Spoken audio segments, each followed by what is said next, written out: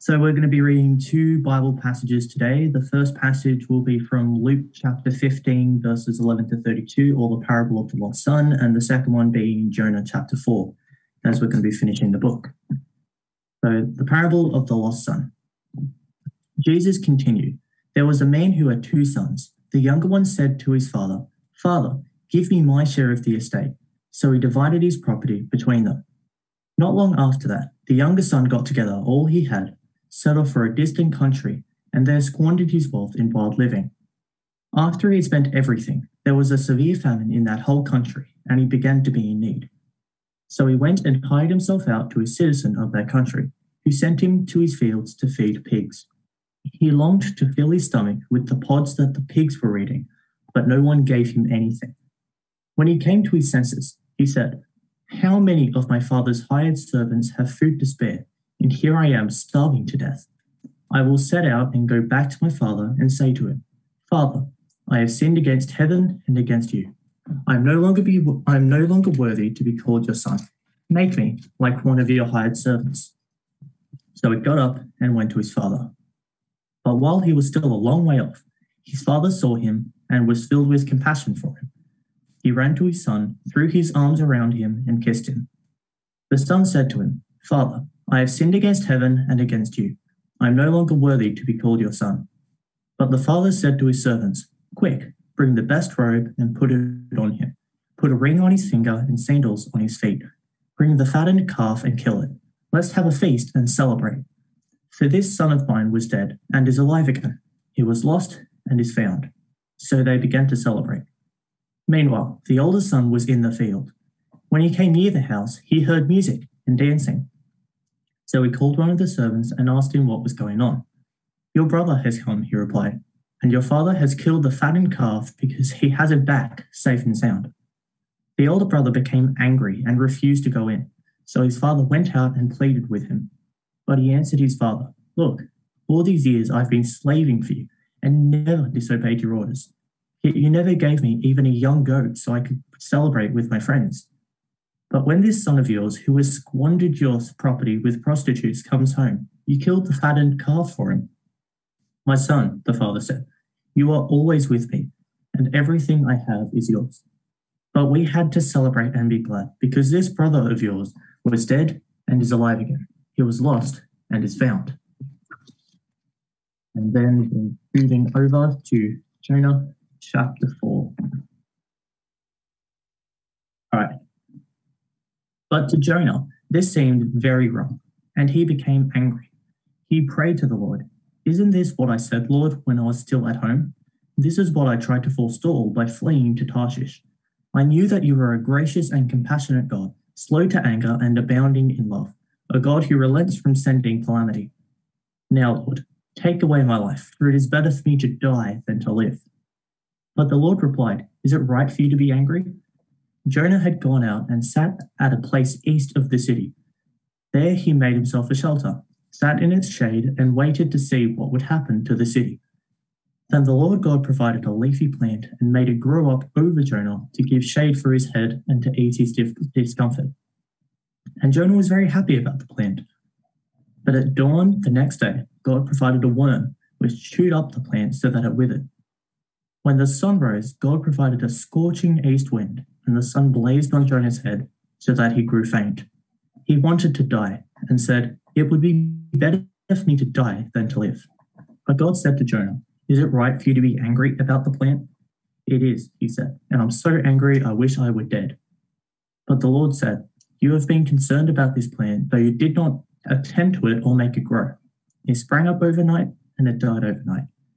And should I not have concern for the great city of Nineveh, in which there are more than 120,000 people who cannot tell their right hand from their left, and also many animals?" Well, good morning. It's good to share this time with you this morning. Extend Gav's welcome if you're new or visiting us this morning. My name is Jono, and I'm the Senior Minister at Grace Anglican Churches. We're going to look at that passage in Jonah chapter 4, so please keep your Bibles open. But as we come to reflect on God's word, will you pray with me? Let's pray. Our Heavenly Father, we thank you for your word. We ask that you would give us ears to hear, minds to understand, and hearts ready to respond to you. And we ask in Jesus' name. Amen. Gracious, compassionate, slow to anger, abounding in love, a God who relents from sending calamity. That's the description that we find of God that we find in Jonah chapter 4, verse 2. This great declaration of God's character that comes on the lips of Jonah. But really it's said as a complaint. This is who God is, and yet Jonah struggles with who God is. Jonah has a problem. He's not on the same page as God. His desires don't match God's desires. As we reflect on Jonah chapter 4 this morning, I want us to examine our own hearts and our own desires. Are we on the same page as God? Do we share his heart? Does that description of God, the gracious, compassionate, slow to anger, abounding in love, does that echo, does that resonate within us? What do we make of God's grace? They're the questions that Jonah chapter 4 asks of us. Now, I said a few weeks ago that the story of Jonah is a favourite in kids' Bibles and Bible story books, but actually many of those books are not always true to the Bible at parts. And so have a listen to this ending to the story of Jonah from one children's Bible. It says, "Then God said, 'Jonah, go to Nineveh,' and Jonah went. He told the people to stop being bad. The people listened to Jonah, and they started doing good things. God was glad that Jonah had obeyed." And that's the end of the story, according to that children's Bible story. It chops off the end of the book. Chapter 4 doesn't even get a Guernsey. And I can understand why, because, chapter 4 gives a surprising twist. It's not what we expect to happen. I mean, if you or I were writing the story, I think we'd be tempted to stop at the end of chapter 3 as well. And so the story of Jonah would be, in a nutshell, God says go, Jonah says no, Jonah runs, big storm, man overboard, big fish, Jonah repents, Jonah saved, God says go, Jonah goes, Nineveh repents, Nineveh saved, they all live happily ever after. That'd be a neat finish to the story. But instead, we get Jonah's reaction. And it's surprising to us. The Ninevites responded to Jonah's warning in chapter 3. We saw that last week. They repented. God didn't destroy them. And we might expect that, Jonah, one of God's prophets, that he would be thrilled. He would praise God. I mean, talk about an effective preaching campaign. The whole city repented and God saved them. But we don't get that response. Instead, Jonah spits the dummy. His reaction is surprising, to say the least. Look there at verse 1. Verse 1, "But to Jonah this seemed very wrong, and he became angry." Well, the ESV translates it as, "But it displeased Jonah exceedingly, and he was angry." The fact that God didn't destroy the Ninevites angered Jonah. He couldn't get over this. In fact, he said that's why he didn't want to go to Nineveh in the first place. Verse 2, he prayed to the Lord, "Isn't this what I said, Lord, when I was still at home? That is why I tried to forestall by fleeing to Tarshish. I knew that you are a gracious and compassionate God, slow to anger and abounding in love, a God who relents from sending calamity." Jonah's angry that God saved the Ninevites. In fact, he's so angry, he says that he wants to die. Verse 3, "Now, Lord, take away my life, for it is better for me to die than to live." Now, this may seem a little bit over the top to us. I mean, why doesn't he want God to save them?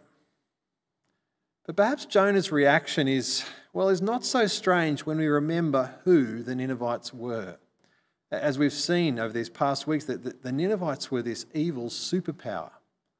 They were hell-bent on taking over the world, and they threatened and destroyed anyone who stood in their path. Perhaps in a way that we kind of struggle to understand in our context of peace and security.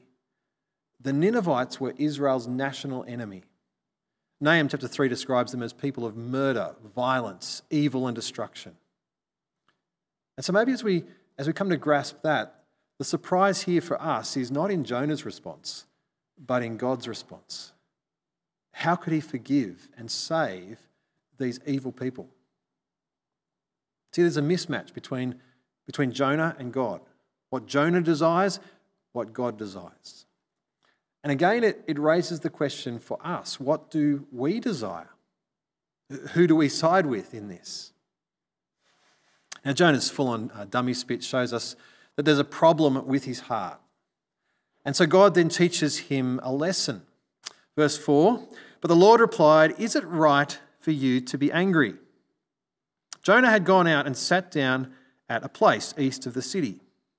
There he made himself a shelter, sat in its shade, and waited to see what would happen to the city. There's Jonah sitting outside the city. He's made himself some sort of shelter. The word shelter there is actually booth, which with our Old Testament glasses on might remind us of the festival of booths, an annual celebration where the Jews lived in temporary shelters for 7 days while they rejoiced and remembered how God had saved them from Egypt, how he'd had them live in temporary shelters as they journeyed through the desert.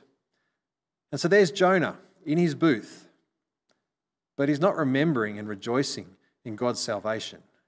He's angry at God's salvation, and he's watching the city, hoping that maybe God will change his mind again. Maybe he will bring judgment on Nineveh after all. Maybe God will see just how evil these people really are and destroy them.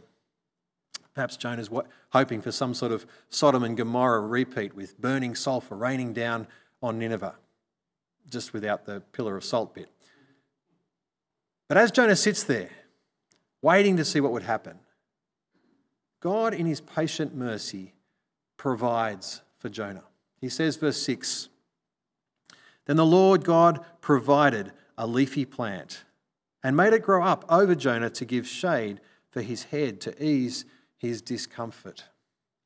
God is the God who provides a dwelling place for his people. Perhaps again, this is alluding to God's provision for Israel. And notice Jonah's response, end of verse 6, and Jonah was very happy about the plant. Literally it says, and Jonah rejoiced with great joy concerning the plant. This is making a point.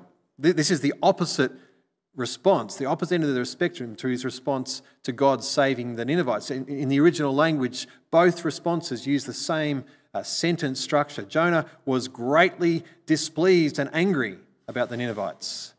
Here, he's greatly pleased and rejoicing about the plant.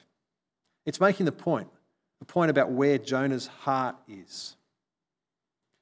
Well, having provided the plant, God then, verse 7, at dawn the next day, God provided a worm which chewed the plant so that it withered. When the sun rose, God provided a scorching east wind for good measure to drive the point home, to say, Jonah, who is in control here? Who provides life? Who takes it away? Well, predictably, Jonah spits the dummy again. Verse 8, he wanted to die and said, it would be better for me to die than to live. These two dummy spits are sort of bookends either side of this object lesson from God with the vine and the worm and the wind. And then God applies the lesson. It's as if God says, Jonah, what are our priorities here? What are we concerned about? And he draws Jonah out, verse 9, but God said to Jonah, is it right for you to be angry about the plant? It is, he said. I know, and I'm so angry I wish I were dead. But the Lord said, you have been concerned about this plant, though you did not tend it or make it grow. It sprang up overnight and died overnight. And should I not have concern for the great city of Nineveh, in which there are more than 120,000 people who cannot tell their right hand from their left, and also many animals? Jonah's passionate about this plant. I mean, he's a man of extremes. Initially, he's very happy about the plant, rejoicing exceedingly. And then when it's gone, he's so angry he wants to die. Nineveh, on the other hand, 120,000 people heading for eternal destruction. Is Jonah concerned for their salvation? No, not at all. And God patiently prods him. You're concerned about a plant. Shouldn't I be concerned about these people? The final mention of the animals of Nineveh is a little obscure. On the one hand, it could just be emphasising the greatness of the city. It has many animals, an important resource to the city. But I wonder if God is kind of making a subtle dig at Jonah, this guy who seems so passionate for plants but doesn't care for people. Well, what about animals? Do you care for them, Jonah? And that's where Jonah finishes. Did Jonah learn the lesson? We don't know. The book leaves it hanging in spectacular fashion. But what we do know is that Jonah's desires, well, were not aligned with God's. God's heart is for the lost. Even these evil, wayward people of Nineveh who were rightly and justly going to be destroyed. God, in his grace, in his compassion, he relented and saved them. God loves to save people. But Jonah, he loves himself and his own comfort. He's more concerned about the comfort from a plant than for the salvation of thousands of people. And perhaps this is a significant part of the message of the book of Jonah to a stiff-necked and hard-hearted Israel. God's salvation extends beyond Israel.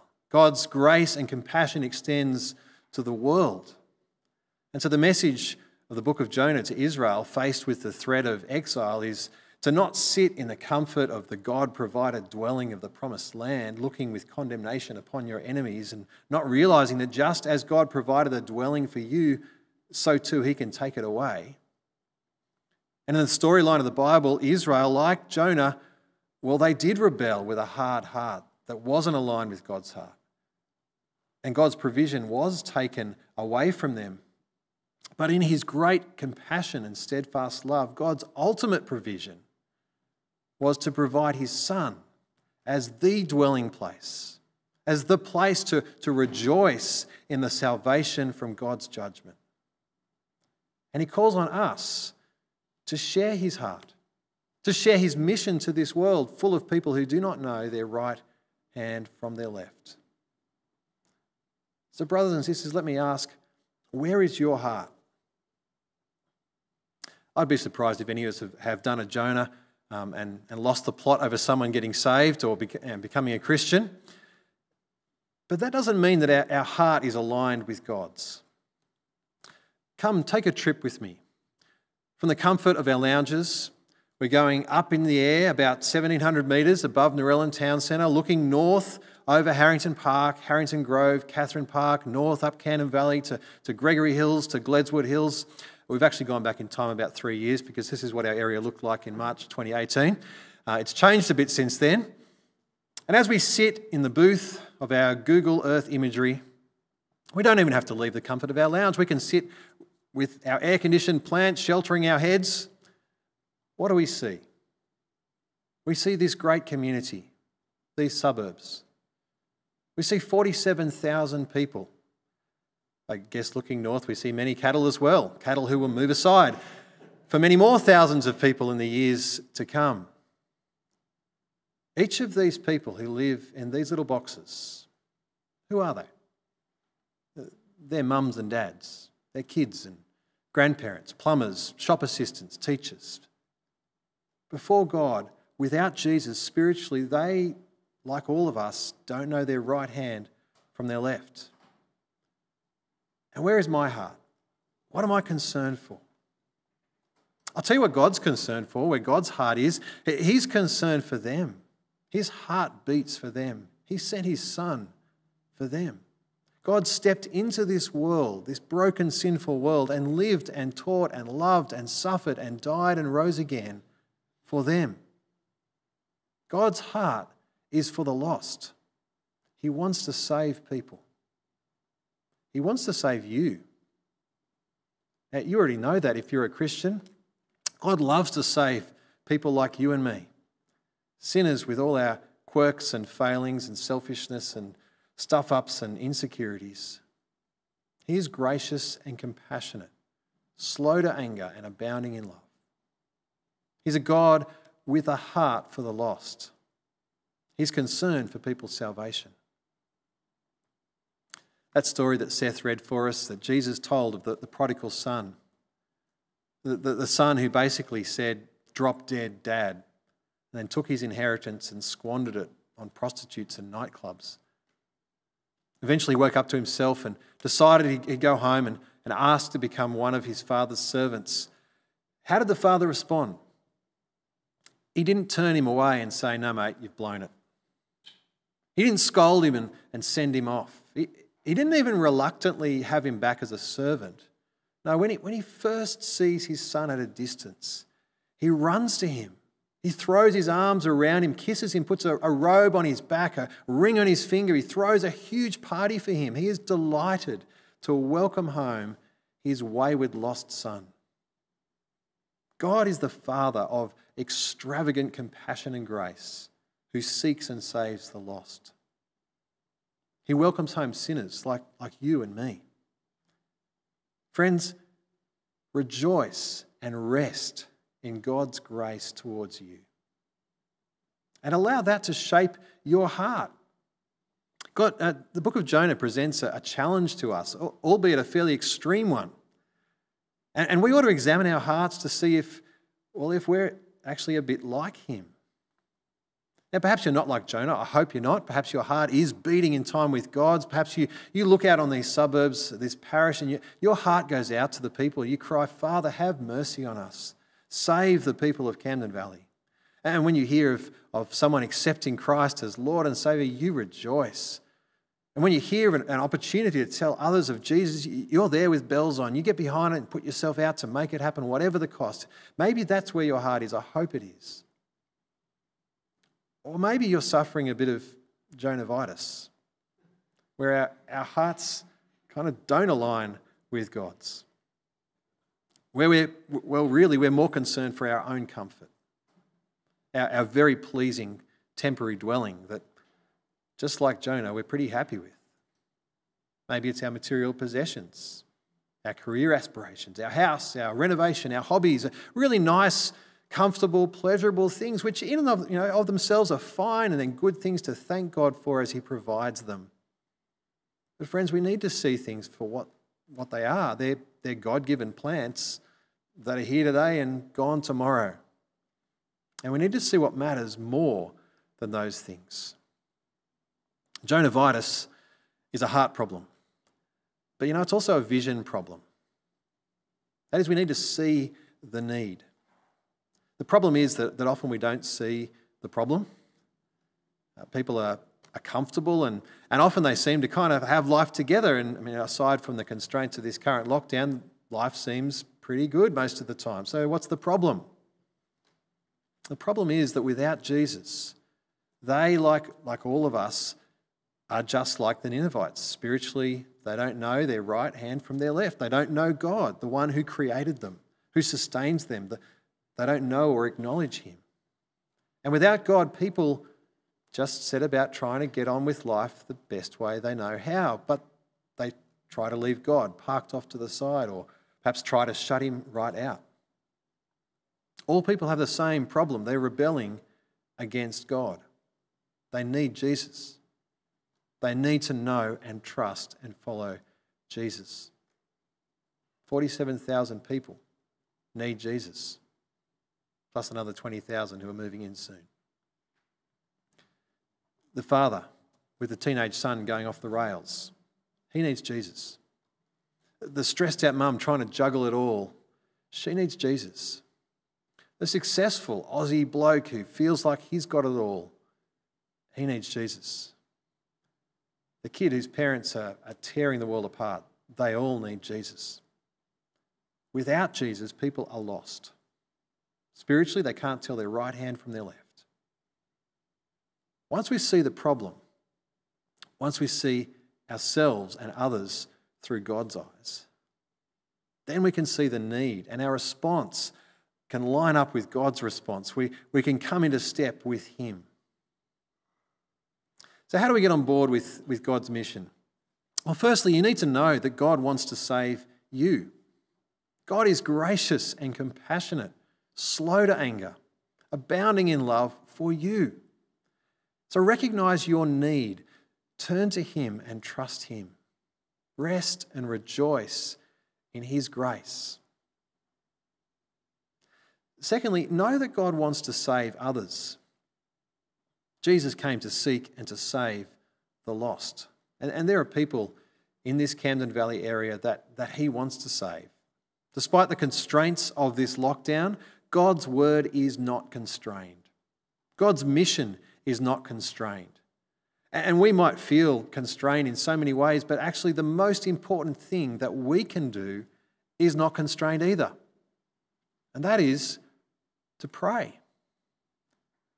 James 5 verse 16 says, "The prayer of a righteous man is powerful and effective." God, the sovereign, all-powerful God of the universe, chooses to use and work through our prayers. So pray for people.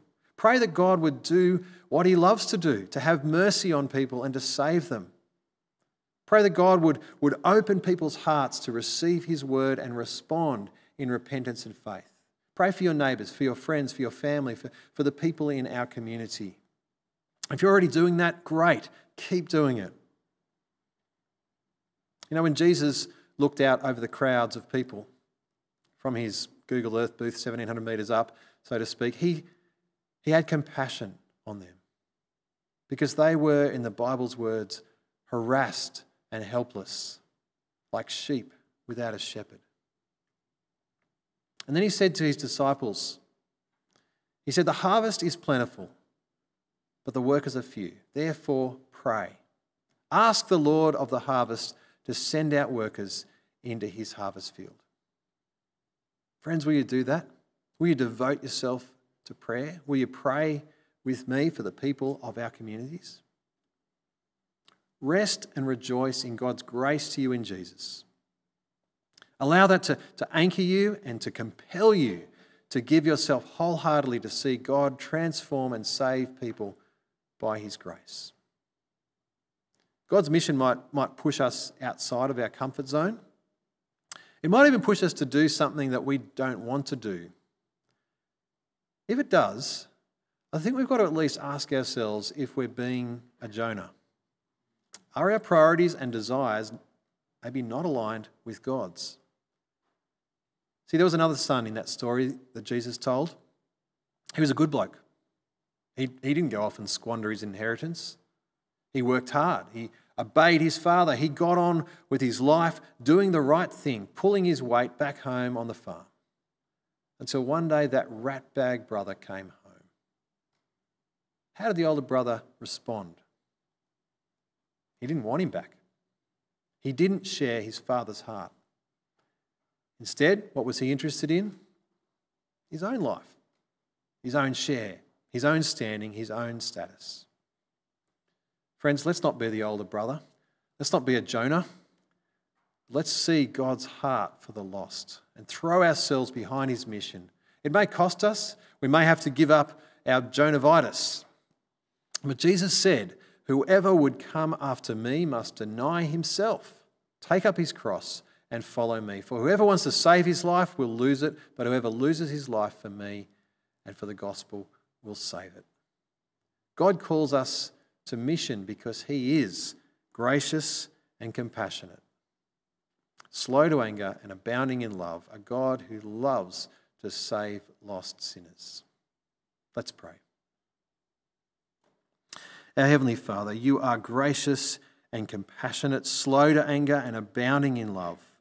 You relent from sending calamity.